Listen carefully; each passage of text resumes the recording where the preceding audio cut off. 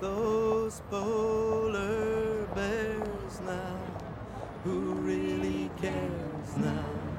They're breeding gender-bending babies who won't be breeding none. I think the most disturbing thing to me about GM technology in plants is it's going to affect the natural balance for the rest of time. It's going to alter the natural world once and for all. And yet, we're not consulted. And even if we say no, then it seems it's going to go ahead anyway. I've tried all the other forms of action. I've tried writing letters. I tried contacting all the supermarkets. It didn't make any difference that I'd written to my MP. It was still being grown and still no one was listening to me.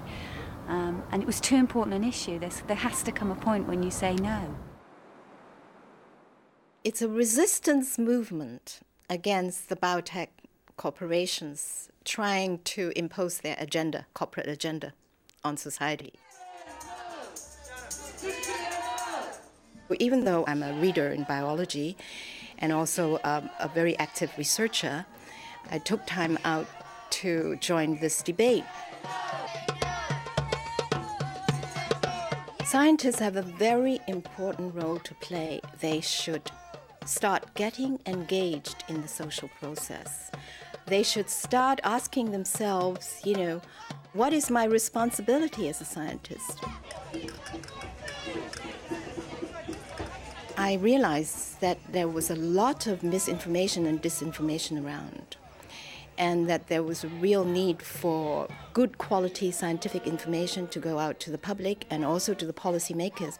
I have engaged in debates and talks at the UN, at the EU, at the national level, right down to local grassroots communities. I'm here on behalf of more than 100 real independent scientists. About 3 years ago now, Theo was telling me all about genetic engineering, and I didn't know hardly anything about it. And Mae Wan Ho was speaking, and I went along to see her, and that was when I really realised how important this subject was and how dangerous it was as a technology.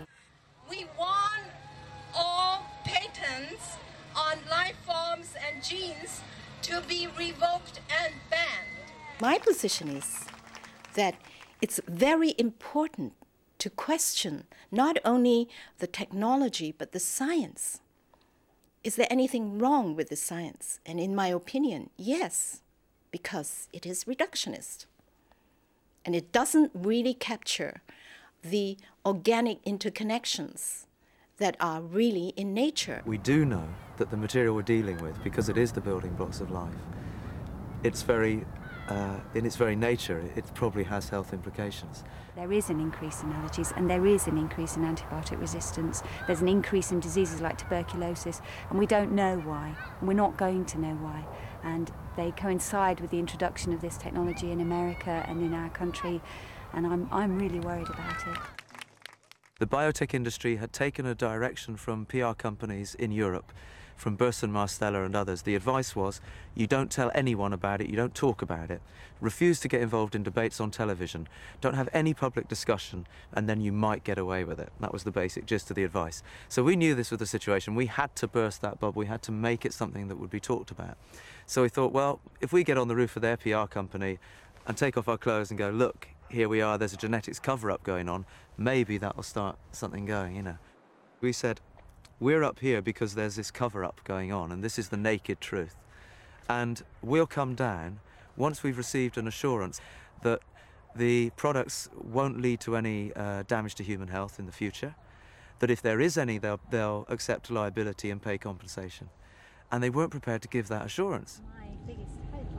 I've been astonished at the way people have taken this to their hearts and decided to act, and delighted to have been part of a campaign that has proved so successful. And about a year ago, Iceland Supermarket decided that they were going to ban genetically engineered food from all their own brand products, and it was the best marketing decision they've ever made in their lives. And since then, every single supermarket in the country, I think bar one, has now banned genetically engineered food from their own brands. People have decided that they don't want to eat it. They've made that really clear to the supermarkets, to the governments, and it's being withdrawn from the food. But you can't avoid the pollen. If it's being grown in our country, then it's there, and we've got to stop that.